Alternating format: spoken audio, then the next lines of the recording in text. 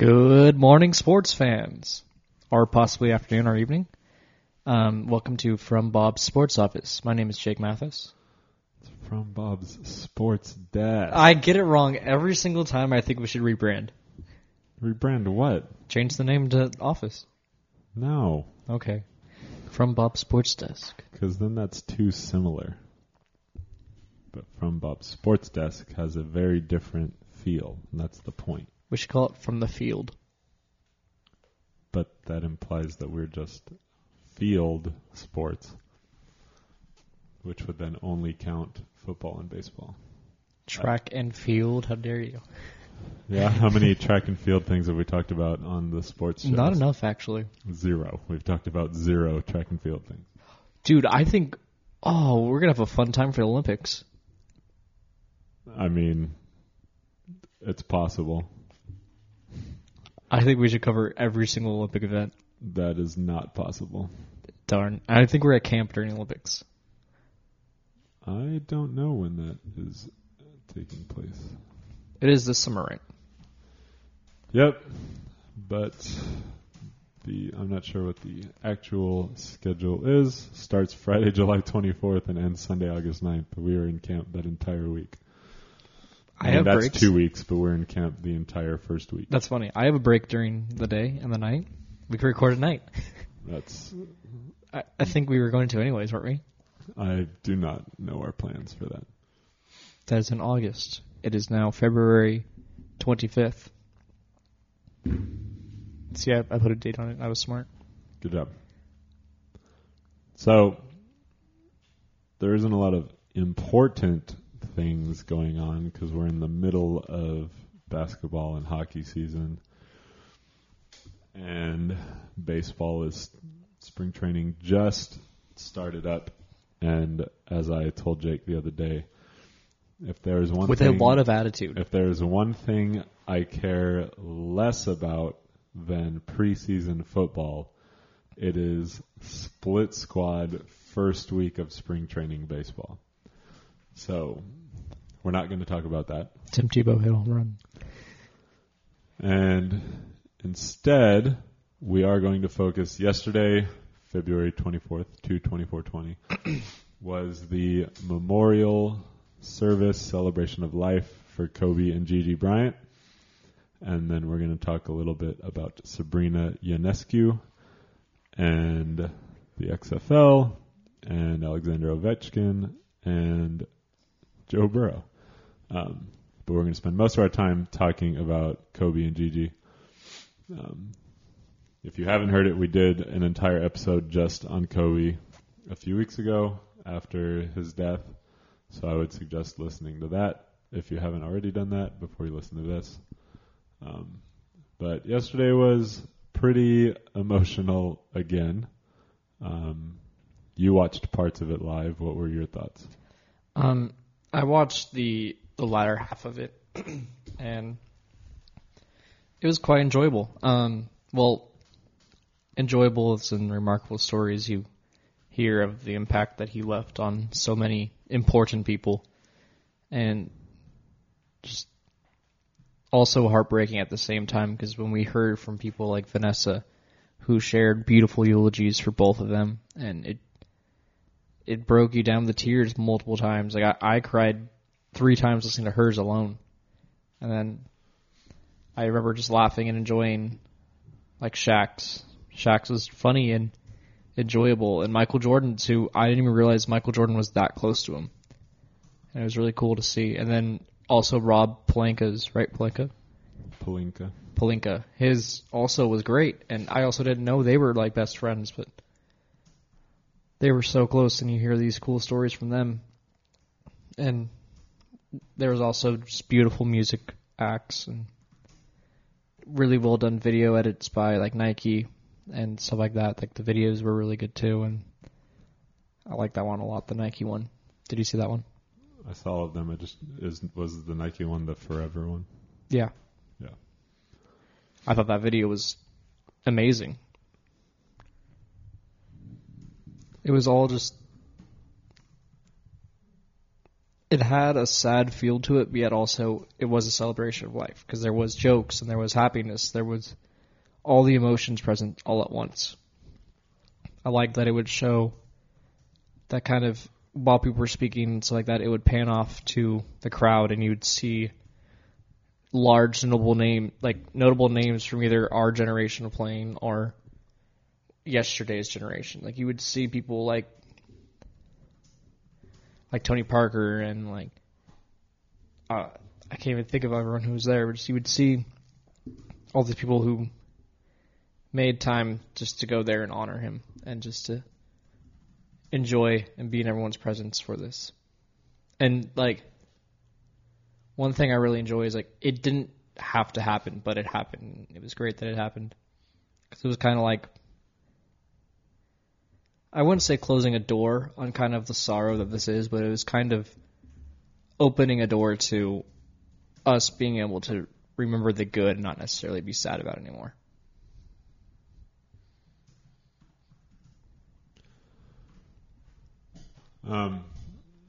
So a lot of the people in attendance, there was an area where, really close to the stage, the main stage, they said the number of roses that were present was the exact number of points he scored. So that means there were over 30,000 roses in that area, which was an incredible attention to detail to have. But sitting down in the box was Vanessa and the other daughters. And then I'm pretty sure Kobe's parents were down there too, though they never put their name up, but they kept showing them. So I'm assuming it was Kobe's parents. But then you had former Lakers that were down there. So they kept showing Rick Fox and Derek Fisher. AC Green was down there. Kurt Rambis, Caron Butler, obviously Shaq. And then current players were there, Anthony Davis and LeBron and Dwight Howard and JaVale McGee and Rondo, all those Nick guys. Young. Nick Young was down there. Steph and Clay and Draymond, Westbrook and Harden were there, even though they had a game later that day. Dwayne Wade. It was just a long list and that was basketball people. Snoop was there. Jay-Z and Beyonce were there. I didn't see Snoop. That's cool. They showed him a couple of times.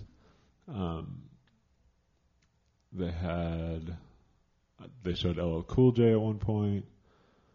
I'm trying to think. There were a lot of people, obviously, Adam Silver, the commissioner, was there. Magic. There was a long list of people who were there. So that alone, having such a huge community show up, I mean, you knew it was going to happen. It was just interesting to see how many current players made it. Devin Booker was there, and a lot of these guys were wearing sunglasses too to cover up their tears. It was remarkable just every time they would pan around and show people, and it was crazy how talented the group of people that was present was. And I would think it was Rob Pelinka that said that. It was either him or Gino Auriemma. But they just made it a point to say, this has to be the largest collection of talent that we've ever been around. And that was probably true. Who was in there? Steve Nash was there too. It was crazy. Yeah, Greg Popovich, Tony Parker. I was kind of surprised Popovich was there. Manu Ginobili. That was, yeah. So it was a remarkable list of people who were present. And then the people who actually went up on stage and did stuff, it started with Beyonce coming up, and she sang a song accompanied by a choir. And I don't even know what the song was, but she went up there and talked about how she knew the family and that this song was one of Kobe's favorites, and she sang it. And then she started to sing Halo, a condensed, unique version of Halo, and that was the first thing that got me. And it was one of the first things that happened, but I love that song, and for her to sing it right there and just in that moment was a lot to take in. Then Jimmy Kimmel goes up, and he's the master of ceremonies of sorts. Just kind of, he did like a small introduction, and then he would introduce a few of the people here and there. He was almost like an MC. That's what Master of Ceremony stands for. I didn't hear you say that. Sorry. His intro was so difficult, and he's been emotional on TV about it. The day after Kobe died, he didn't record a show. He didn't record a full show. He did a show, and he did like an opening monologue and told a couple stories. And then their show that night was to just show some of the past interviews that Kobe had come on the show and done. But even in like doing that monologue just in front of a camera there was no audience. It was just, the crew that was filming, whatever. He got emotional then. So for him yesterday at the memorial to go up there, and he's a dad. He has struggled with at least one of his kids having a life-endangering situation. Like he has entered that. He knows what it's like to be a parent, struggling with something like this. And so he clearly was in tune with all of those emotions as he was up there and talking. And I think it was great. I think Jimmy is a great symbol for LA. He knows how to be serious and make something and make a point and draw our attention to something really important in that way, and then also bring the right amount of levity to a situation to be able to tell a joke at the right moment so that people can laugh in the midst of crying. He was really good at that. So I think he was, even though he claimed that he was the worst person to do it, I think a lot of people would agree that he was probably the best person in that moment to do it. So it was really cool for him to be up there. Then he introduced Vanessa Bryant, and it dawned on me that they did a really good job of like not making Vanessa a really public personality. Because when she went up, I realized like I would not have recognized her. I would like if she, and obviously she, is all dressed up and has her hair a certain way and makeup a certain way, so she looks a little bit different than she would just normal. But if you just put a picture of her up in front of me, I would not have been able to tell you that was Vanessa Bryant. So it was good and kind of a shock to the system to be like, oh man, this is the woman who was married to Kobe. Like, I should probably be slightly aware of this at least. And her speech was, like you talked about, it was beautiful and heartbreaking. She shared so many memories. She did a great job of splitting it. She made sure that this celebration of life was not just about Kobe, but that Gianna was front and center for it too. So she spent the whole first half talking about specifically Gianna and the unique personality that she was, what kind of daughter she was, what kind of person she was, what kind of athlete she was, what kind of creator she was, the way that she expressed her love to her mom and dad. And so Vanessa just did an amazing job and really got after emotions when she talked about not being able to ever see Gianna graduate high school, get married, walk down the aisle, have children, be a mom. Like that part really hit home in a way that like some of the other things don't. Just to see a mom have to struggle with never being able to watch her own daughter become a mom. That was a really, really powerful moment from Vanessa. And then for her to go into talking about Kobe and did a lot of the same things, shared just some personal stuff, shared some personal stories, kind of just opened us up to this other side of Kobe that we caught glimpses of, but would never have known fully. And we didn't need to know fully. It was his private life. That's his family. Obviously, he's going to be a particular way with his family. We got to see glimpses of it, the way he interacted with his daughters and was out with them in public and talked about his wife here and there in public. But for the most part, they did a pretty good job of keeping a lot of that just in home. And so for Vanessa to be able to open up and share a few of the personal things and to give us another side to Kobe too, it was an incredible speech. It was amazing, and just showed how courageous she was to not only be willing to be there in this very public spectacle, but to get up and talk and be vulnerable when she knows that there's all these people in the stadium watching. There's all these people literally around the world ready to take this in. And for her to do what she did and to do an amazing job, it was incredible. So huge props to Vanessa for handling this with insane dignity and grace at the time when it would be the hardest to do so. Mm-hmm. So after she spoke, Diana Taurasi went up to speak, and if you do not know who that is, she is, if not the best, one of the 3 to 5 best female basketball players of all time. Probably one of the most important, just in general, basketball players of all time for the amount of success she had. I'm pretty sure she won 4 national championships, which you're only in college for 4 years, so she won it every single year she played. She's won, I think it was 4 national championships, something like 3 gold medals, 3 WNBA championships. I don't know.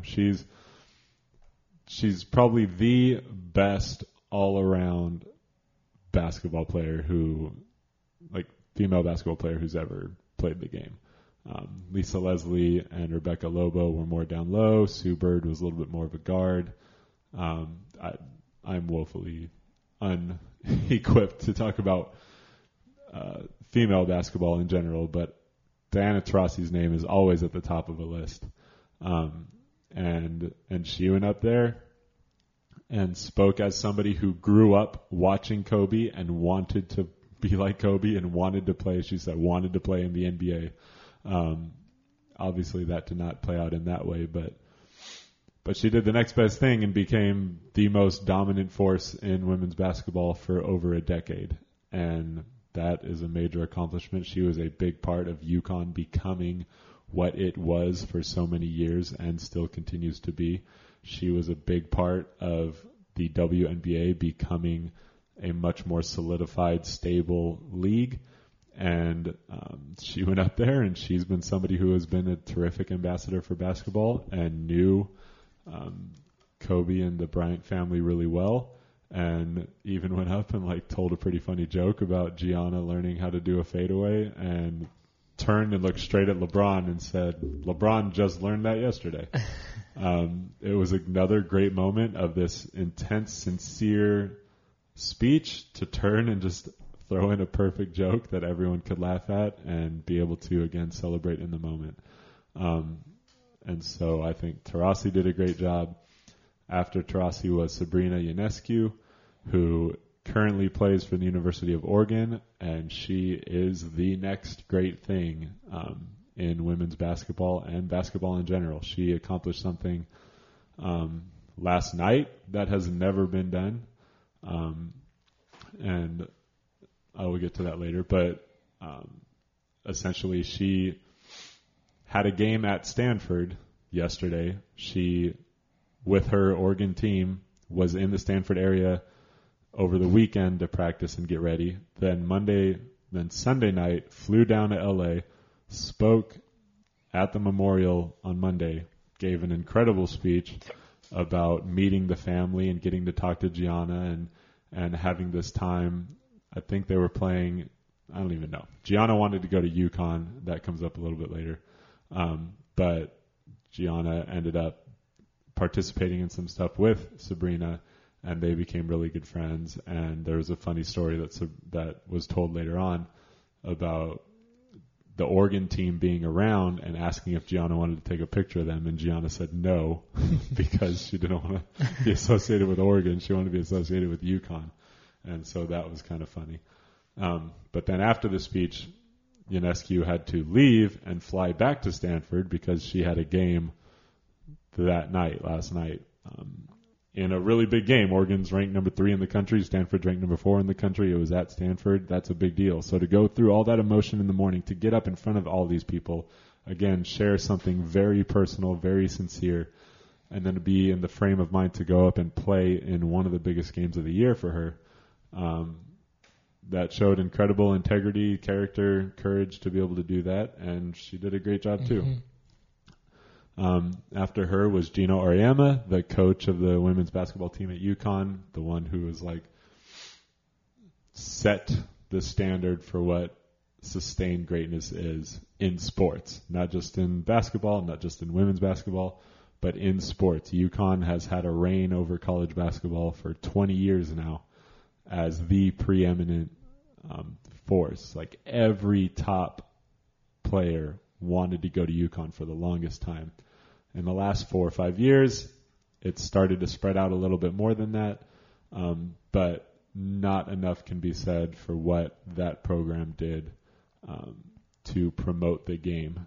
And so it was really important for Auriemma to be up there, mostly because Gigi wanted to go to Connecticut and so had taken a visit out there at some point. But Auriemma didn't even go up there and talk as a coach. He went up there and he intentionally went up there and said, I'm up here as a dad. And pointed out a lot of things about Kobe that showed how wonderful of a dad he was. And he specifically pointed out a time that when they went to go visit UConn, and so Gigi is like in the locker room looking around, Kobe was not like hovering over her, introducing her to things like controlling the situation. Kobe stayed back so that it could be Gianna, the basketball player, as opposed to Gianna, Kobe's daughter. And Gino just like realized like that is an incredible example of just who Kobe was as a parent, as a proud dad, to be able to let his daughter take in the moment and be her own person and experience it on her own, have people meet her and interact with her as her own person instead of being Kobe's kid. And that's really, really hard to do when you are Kobe Bryant. There is a lot attached to that. And so if you're Kobe Bryant's kid, there's going to be a lot attached to that. And so to be able in that moment to separate, Gino made it a point to talk about that, which I thought was really cool.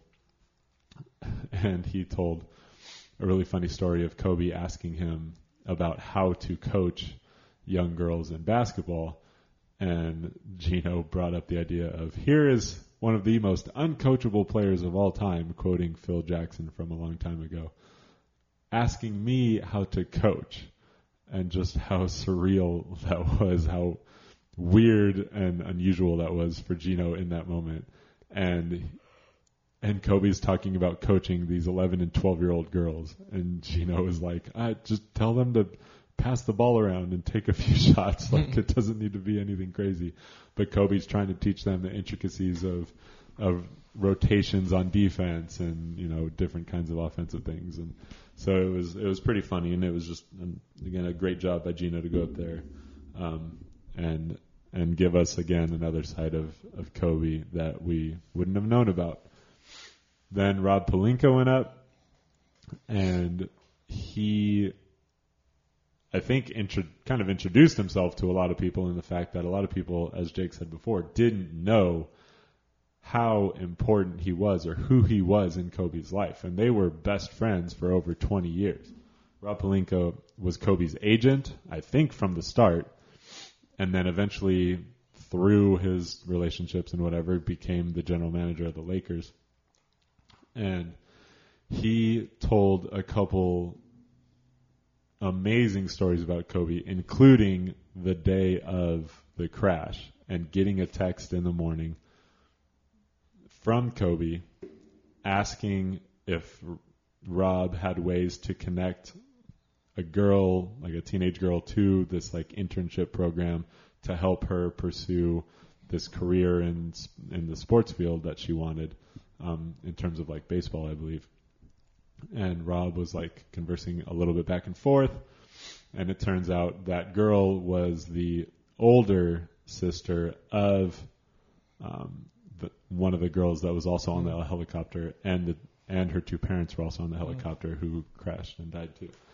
And so Pelinka made it a point to say, like, Kobe's last act on this earth was to be going out of his way to set up success for a future female athlete wanting to be something in the world. Like that was Kobe. Kobe was always doing that kind of stuff to help people push and be the best they could and try to arrange connections and try to help people be on the path to success. So that was an incredible story for Rob to tell, particularly like that was the day of that happened while Kobe was on the helicopter. That conversation was happening. And he also told a story of Kobe being on a trip, and in this hotel there was a piano, and Kobe decided he wanted to learn how to play by ear Beethoven's Moonlight Sonata, which is not the easiest thing to play in the world, especially if you don't play piano. And Kobe didn't play piano, but he just listened to the song and worked on it, and over the course of a few days kept calling Rob and testing it out, and by the end he perfected it and was able to play it Vervanessa as this like great romantic gesture because he felt it would mean a lot to her. And that kind of like concluded Palinka's speech, but like there was so much more to it than that. It's incredible. But he tells the story about the Moonlight Sonata, and then the next person to go up there is Alicia Keys, who plays the Moonlight Sonata on the piano. And it was just, again, an incredible, perfect moment. With Vanessa sitting right there, with Alicia just being fully emotionally invested in the moment while she's playing. It was just another incredible moment. And then after that was Michael Jordan. And that, my initial and only criticism of anything that happened was that Jordan is not the best speaker. Like everybody else that went up there was composed and expressed themselves really well, and they were able to tell these stories and go point to point and like really convey what they were doing. And Jordan is historically not great at that. He just never was somebody to like get up and share, to be emotional. Jordan never was super comfortable, in my opinion, of doing that. So even as he was talking, there were times when it was like, you're like repeating yourself. You're not phrasing things super great. Like this is kind of hard.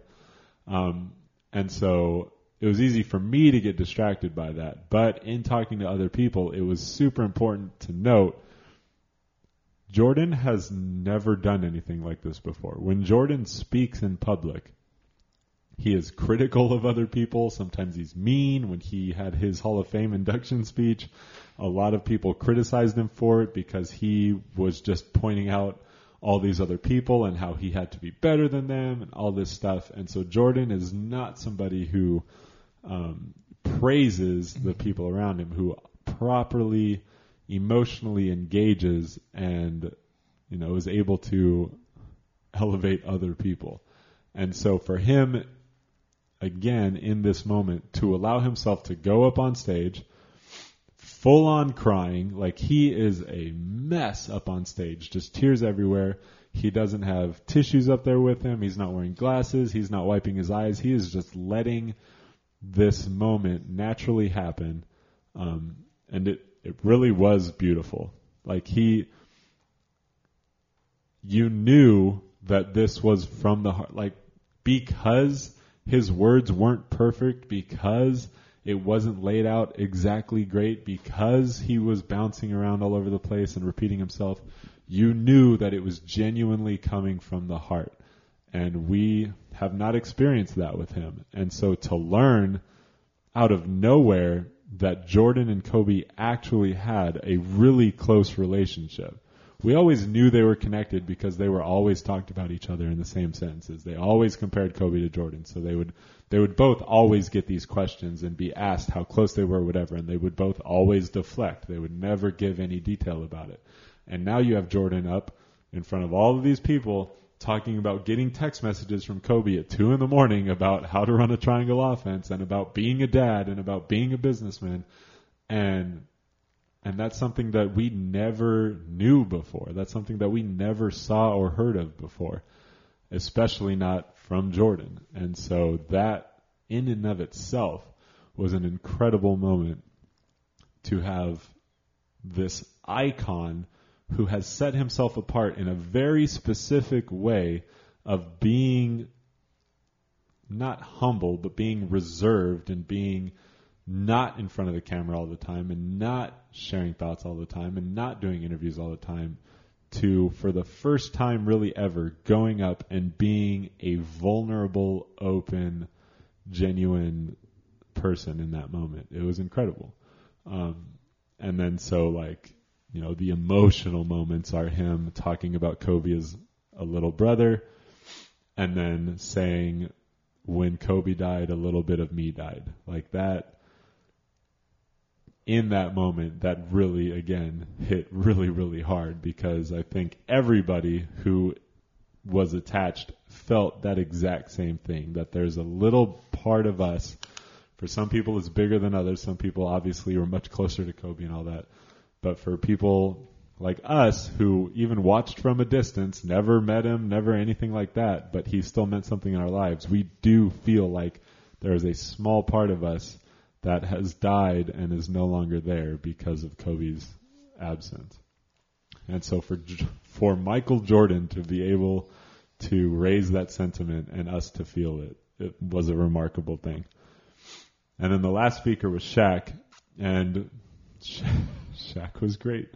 Shaq was himself and reiterated things that he's been saying ever since the tragedy, talking about, yes, Kobe and him had their differences, but it was out of a determination to be the best, that they truly wanted to go out and destroy every opponent in front of them, and they didn't always agree on the best way to do that. So they would come at odds and they would argue, but in the same way we would argue with our siblings or with our best friends, like, at the end of the day, they wanted the same thing, and they both wanted it so bad that they were willing to yell at each other. They were willing to be mad at each other. They were willing to do all of that. And no matter what was said in the public, no matter what was said in the press, at the end of the day, they still loved and respected each other, especially by the end. And so Shaq again made it super clear that, like, all of us had it wrong, and I don't doubt that. Based on all of this new information that we got about Kobe and every aspect of his life, I have no reason to doubt at all that Kobe and Shaq were tight and that things just happened back then. And Shaq did a great job of representing that really, really well, and telling a couple really good stories. Telling the story of, I think, during Kobe's rookie year, very early on at least, a couple of the other guys kind of complaining to Shaq about Kobe being a ball hog, and Shaq was like, all right, I'll go talk to him. So Shaq goes over and talks to Kobe. He's like, Kobe, look, man, there's no I in team.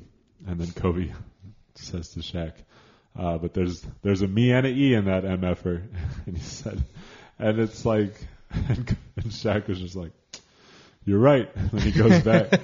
He's like, and Shaq said, like, I go back to D-Fish and Big Shot Bob, and I say, he ain't passing that ball. And it's just, it was a perfect story. It was a perfectly Kobe moment. It was a perfectly Shaq moment.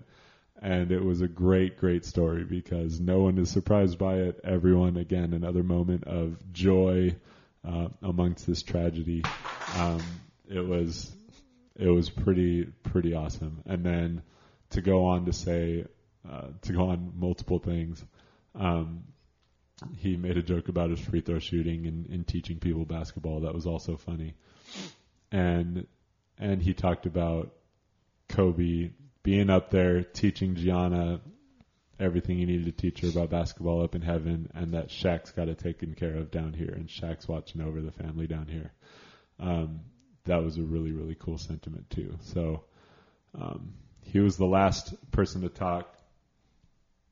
I mean, obviously that was that was probably a much more thorough summary of everything than you cared to hear, but I would highly encourage that you go back and watch every single one all the way through, because they are all super worth it to hear back about Kobe and Gianna's lives and who they were as people in ways that we never got to hear or see before.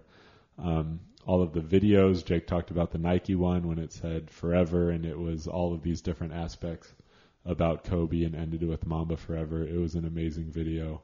There were videos of Gianna, videos of her playing and hanging out that had never been seen before. It was just, all of it was incredible.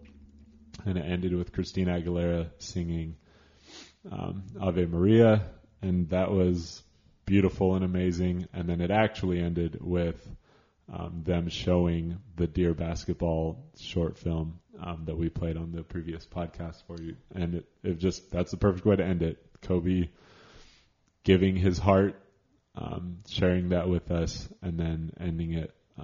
It was an incredible, truly incredible celebration of life. That's what yesterday was. Even though there was tears and emotion and pain and anger, there was a lot of joy. There was a lot of knowing who Kobe was, the impact he had, who Gianna was, the impact she had, and what the rest of us can take moving forward with our lives based on what we got to experience with both of them. And so just my heart goes out to Vanessa and the other $3, Natalia, Bianca, and Capri. Obviously to the rest of the family, to all their close friends, to everyone associated with basketball that was impacted by Kobe. We all have a lot to do moving forward to honor him. But I think yesterday was a phenomenal way to bring one last bit of closure as we move on with this new existence without the two of them. So, yeah, that was an incredible couple of hours. Mm-hmm. One of my favorite quotes was during Vanessa's is that it wasn't, I'm not going to say it word for word because I don't remember word for word, but she was saying how close Kobe and Gigi were, and that if one was going, the other one had to go pretty much. So it was only fitting that they both went together. Yeah, that neither of them would have been able to exist on this world without the other one. That was a really cool sentiment. And just the stories that she told, and it was wild. Were the other kids there? I saw the oldest, I thought. Yeah, Natalia was definitely there sitting next to Vanessa, and yeah, Bianca was there too, because Capri is pretty little. Yeah, like one or two, I think. Yeah, so I don't know. I think so, yes, that they were all there. Yeah, so that's our bit about Kobe and Gigi. So we have our other stuff that we want to get to real quick. So again, I mentioned Sabrina Ionescu of Oregon spoke at the Memorial and then went up and played a game at Stanford. Number 3 ranked Oregon versus number 4 ranked Stanford at Stanford. And here's the thing about Sabrina Ionescu that you probably have never even heard her name before. That wouldn't surprise me because there's not a lot of coverage of women's basketball as much as there should be. There's way more than there used to be. Last night's game was on ESPN2. But she is at a point now. So last night, Oregon, for the most part, controlled that game against Stanford. And they eventually got the win. In the win, Ionescu got a triple-double. She finished with something around 20 points, 12 rebounds, and 12 assists, something like that. 20 points, 11 rebounds, 12 assists, somewhere around there. So that's an incredible game, just regardless. Having a triple-double is crazy. But last night was Ionescu's 26th career triple-double in college. Now that may not seem like a lot because in college they play about 35 to 40 games a year. If players stay through 4 years, they usually get around 140 games total. But in the history of college basketball, at least with these types of record keeping, so she has 26. Do you know what the next most is? Did you see that at all? Mm-mm. So in men's or women's, she has 26. The next most is 12. Jeez. The next most is 9. Wow. She has more triple-doubles in her career than the next 2 people combined. That's in all of NCAA or what? Yes, men's and women's. That's insane. Because it's Kyle Collinsworth, men's of BYU. I don't know how recently, had 12. and I forget who the other person was that has 9. That's crazy, actually. So she is a triple-double machine. So that stat alone is crazy. Last night, with her 9th rebound of the game, she ended up with more, but when she got her 9th rebound of the game, she became the first college basketball player ever, men's or women's, to have a career of 2,000 points, 1,000 rebounds, and 1,000 assists. That's so cool. It's insane. So to be able to do that, like that's an accomplishment beyond anything that anyone could have ever thought about. Like college players are not that well-rounded. They do not do that much. So she has been, and she could have easily not even come back this year. She probably would have been the number 1 overall pick in the WNBA draft after last season, but she wanted to stick around. She wanted to go for a title, and she is great. It's the only women's college game I've watched all year, but you better believe that I am recording all of Oregon's games that I can from here on out, because she is really fun to watch. And Stanford has multiple players that are great. They have these 2 twins. I believe their names were Lexi and Lacey. It's something like that. And now I can't remember their last name. It's like Holly or Holy or Hull, I think. And they're phenomenal. They both had really good games last night. Stanford has a couple really good players. Oregon had a couple really good. It was a lot of fun to watch. It wasn't just people flying around playing one-on-one basketball. Like, these women were playing real offenses and making skilled passes around defenders into the lane, making tough shots against each other. Like, it was really good basketball. So I'm excited to see what Ionescu does to finish her career and whatever that looks like moving forward. But, like, that's the insanity of her day yesterday, of doing the memorial, knowing that she does have an audience watching to see this 2,000, 1,000, 1,000 thing was coming up. Like, everyone knew it was coming. So that's why that was part of a big deal. And she goes out and just gets a triple-double, even though she was also, like, throwing up over the weekend too, or maybe even earlier in the day, I think. I forget exactly what they said, but during the broadcast they were talking about she wasn't even feeling well. So to be able to, she is an incredible individual that's insanely talented and competitive. There were multiple times last night when there was a foul call or something she didn't like, and she was clearly very upset. I'm very impressed by her as an athlete and a competitor, and cannot wait to see how the rest of her college and professional career plays out. Had you heard of her at all before yesterday? Not one bit. Yeah. So if I you... didn't even know Oregon was good. Yeah. If you are listening to this, I suggest you tune into one Oregon basketball game between now and the end of the college tournament, because she is definitely worth watching. The only women's basketball team for collegiate I knew was UConn. I just knew that they weren't having a great year this year. They're not. Which is crazy to think, because they're having one of their worst years in a long time. Which is crazy because they've normally had the best years. Yeah. They're like, I want to say they're like 8th or 9th in the country. Baylor's number 1, I believe. So that's your women's college basketball update for the day. Sabrina Ionescu, Ionescu. Where's she from? I don't know. But she's at Oregon. That's what I got. The other big statistical achievement over the weekend, Alexander Ovechkin of the Washington Capitals hockey became the 8th player all time to get to 700 goals. That's a pretty remarkable thing for a sport that's been around as long as hockey, as long as the league of the NHL has been around.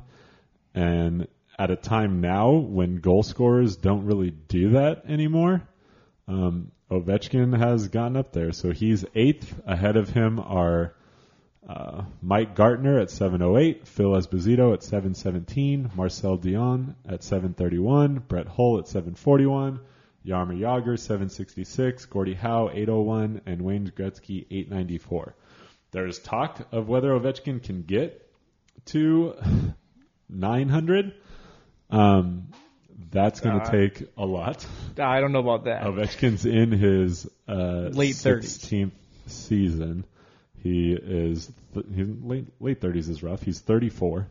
So he's in his mid 30s. He looks like he's a little over though. This is in his 15th year. But in terms of his goal scoring he had a stretch when he first started, he had 54, 46, 47, 54, 59, 53. And then he had 5 straight years of not even getting, oh no, that's assists, just kidding. He started his career at 52, 46, 65, 56, 50, then had 3 years of 32, 38, 32. The last one of those was a shortened year. And then he had 3 straight years of 50, and then a year off. And then the last 2 years, he's had 49 and 51, and this year he has 42. So, he is still scoring goals at a very high rate. He's led the league in goals scored in all but one of the last 7 seasons. So if he keeps being around 40, he's shown that he can easily get to 40 every year. If he keeps getting to 40, in 3 years he'll have over 800 and be second all time. Now, is he going to score 40 a year for the next 5 years to That's get a lot. And still at the age of 38 be scoring that much? I don't know. That seems like a lot to ask, but I'm not going to put it past one of the greatest goal scorers of all time, definitely the greatest goal scorer of our generation. I'm really excited to see if he does that. Since I've been watching hockey, he's been my favorite player. My favorite player of all time is Gretzky, and I am going to go on a mini rant about that soon. But, I only saw the last couple years of Gretzky's career. I saw him I watched live as he scored his 802nd goal to set the record. And I remember as a King, and I remember watching him a little bit as a St. Louis Blue and as a New York Ranger. But I've watched the entirety of Alexander Ovechkin's career. He came into the league, and I was in college, so I was very aware of what was going on. And he has been absolutely amazing to watch. My favorite hockey play ever is a goal by Alexander Ovechkin, which he scores on his back, and it's crazy. But, no one else right now is even close to being able to score like this. Some of the active players right now, Patrick Marleau, but he started playing 8 years before Ovechkin, and he's 140 goals behind. So he's at 541. The next most of somebody who is active is Sidney Crosby at 459. Jeez. And then Ilya Kovalchuk, 442, except he's not actually that active anymore. Eric Stahl, 434. These guys are 200 plus goals behind. It's crazy. So Ovechkin is super exciting, and I'm stoked to see how much further he goes. I think he'll get to 800. It would be awesome for him to be second all time and pass Gordie Howe. But in terms of overall greatness, you started to say something. Yeah, I honestly didn't know he was still playing this season because I knew he was getting older, and I thought after he won the cup, it would kind of slow, he would kind of contemplate retirement, but nope, apparently not. So he has won.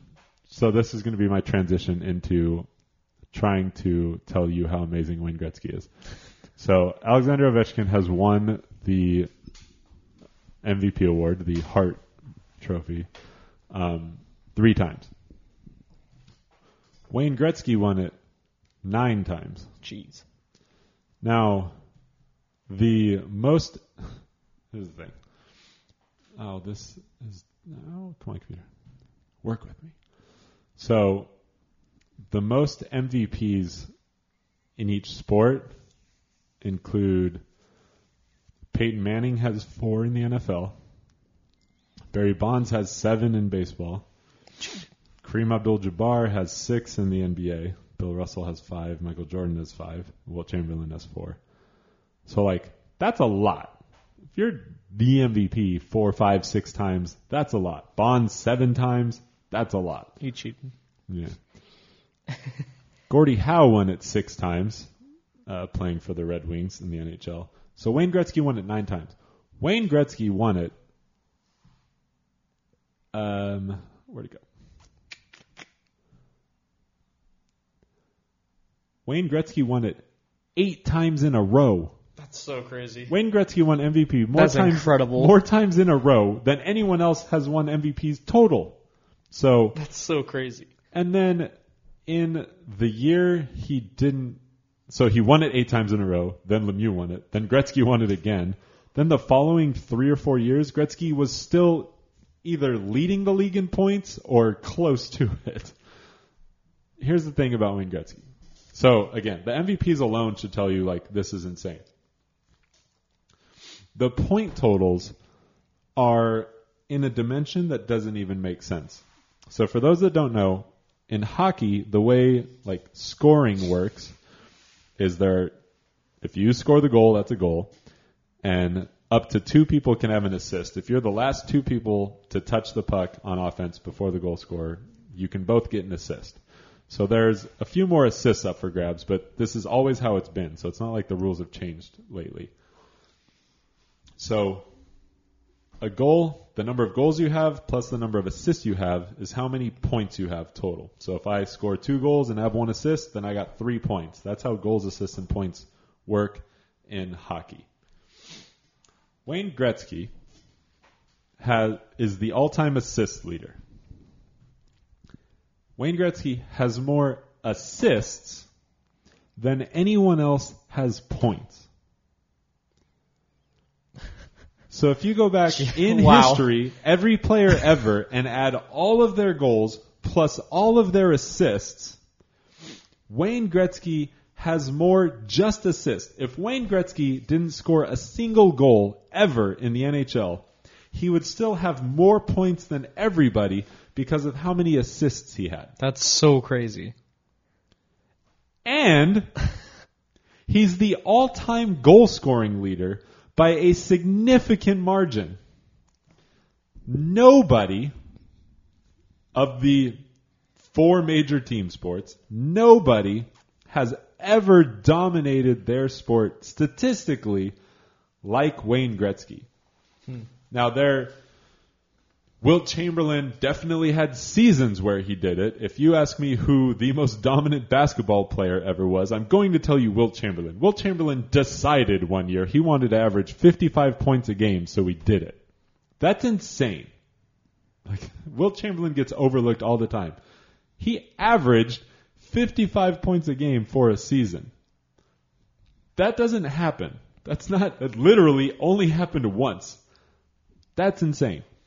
He also decided one year that he wanted to lead the league in assists. So he did. Like that's not the number of rebounds that him and Bill Russell got are just numbers that don't even make sense. Those guys dominated. But they dominated like not their all-time records they're not even the all-time leading scorers. I think Russell might be the all-time leading rebounder, I'm not sure. But in terms of just overall dominating an entire sport for an extended period of time, like nowadays, players lead, like I'll just go to Ovechkin because he's usually pretty high. He doesn't generally lead the league in points. He's only done that once. Walt is the all-time leading rebounder. Yeah. So, but Ovechkin in his career, he's had 106 points, 92 points, 112, 110, 109, 85, 65, 56, 79, 81, 71, 69, 87, 89, 59. So he does way more goal scoring than assists. He's one of the greatest players of all time, and he is when he was at his best, in the 100-point range, but usually somewhere in the 80s and 90s. Wayne Gretzky had consecutive years from early on. His first year in the NHL, 137 points. Then 164.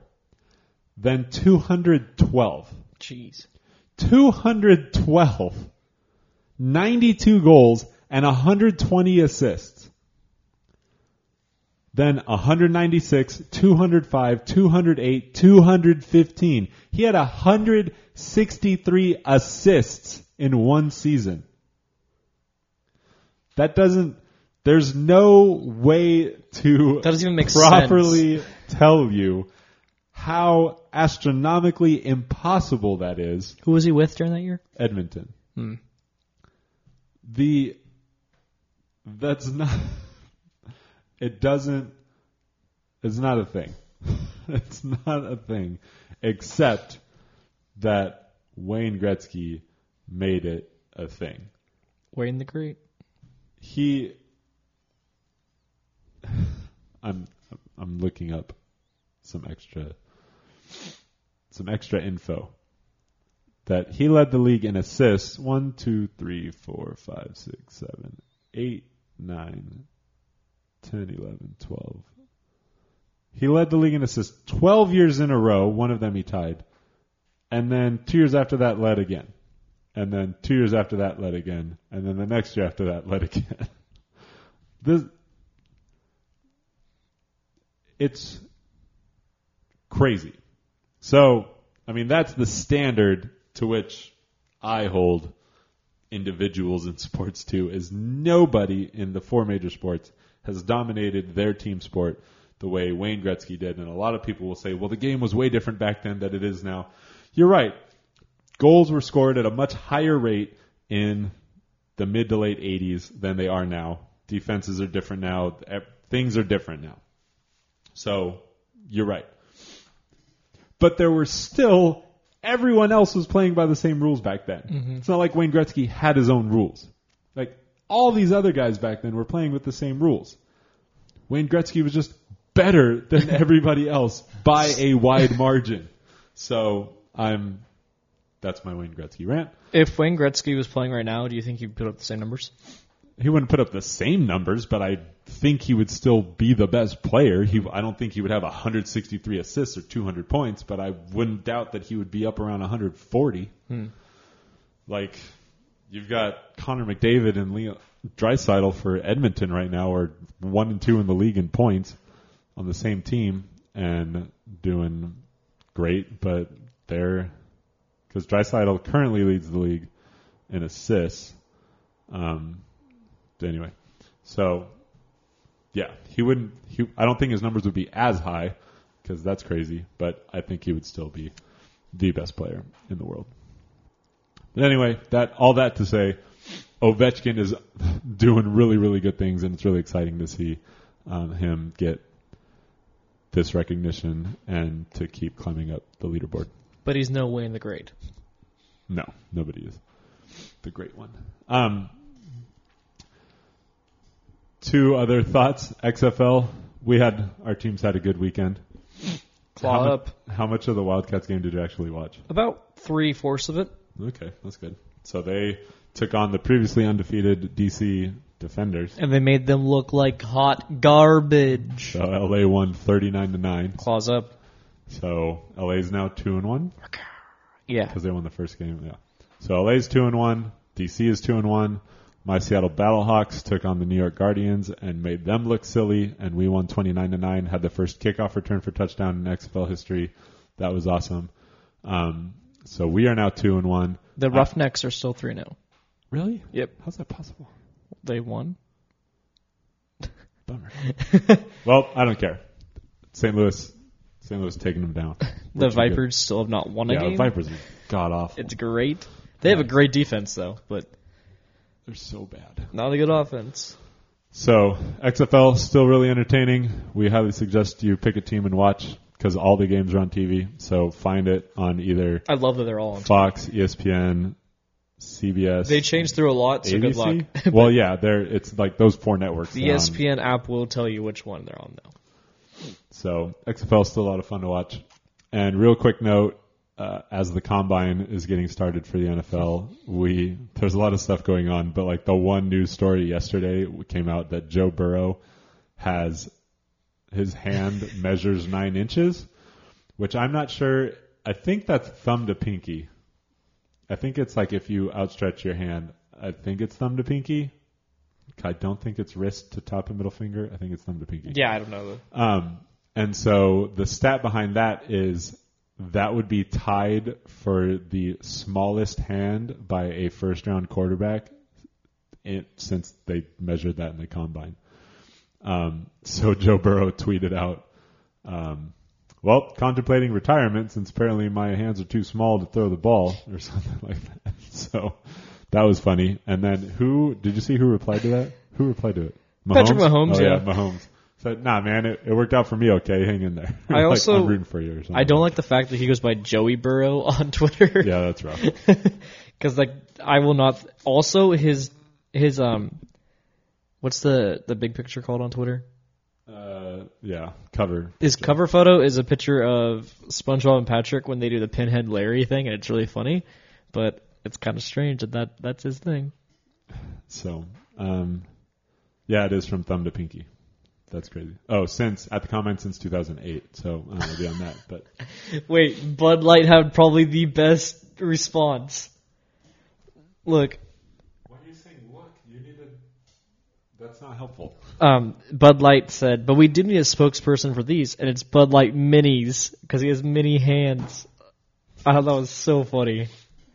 The last thing, so that was our last thing that I had written down for us to talk about. The last thing I quickly want to mention again, since we were talking about insane statistical things, and so I was looking up some college basketball stuff, and we're at like our hour mark. If you have never heard of Pete Maravich, you need to spend 5 minutes looking up his stuff. Here's all you need to know in terms of career points by NCAA basketball players. Pete Maravich has the most points all time.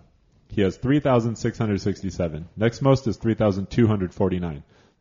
The gap from like one position to the next is not more than 30, like from any spot down. Like 30, okay, that's not true. 52. Nope, and then that one's almost 100. So we'll go with 100. The gap is not more than 100 points between like second to third, third to fourth, fourth to fifth, fifth to sixth, like all the way down. The gap is not more than 100 points between any spot, except from second to first, it's 418. So that's how many more points Pete Maravich scored. Here's the thing. The second place person all time played in 106 games. So 106 games, scored 3,200 points, averaged a little over 30 points per game. So 106 games, 3,200 points. Pete Maravich played in 83 games. He played in 23 less games, and he scored 400 more points. At a time when three-pointers were not a thing. Mm-hmm. Pete Maravich never made a three-pointer in his life, at least not in his college basketball life. So in 83 games, he scored 3,600 points, averaged 44 points per game.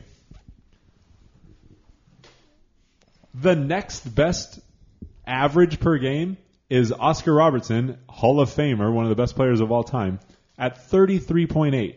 The gap from second place to first place is almost 11 points per game. Pete Maravich, look him up, the Pistol, one of the most fun players ever. Played for LSU from 67 to 70. Played for the Jazz a little bit in the NBA. Had some rough stuff happen. Didn't have the best career ever. Life was cut a little bit short. But one of the most amazing basketball players of all time. So when we were talking about college basketball, we can't talk about some of the best without saying Pete Maravich. But again, look up Sabrina Ionescu. Watch some Oregon basketball. Look up some Diana Taurasi highlights because she was worth it. In honor of Kobe and Gigi and all that stuff.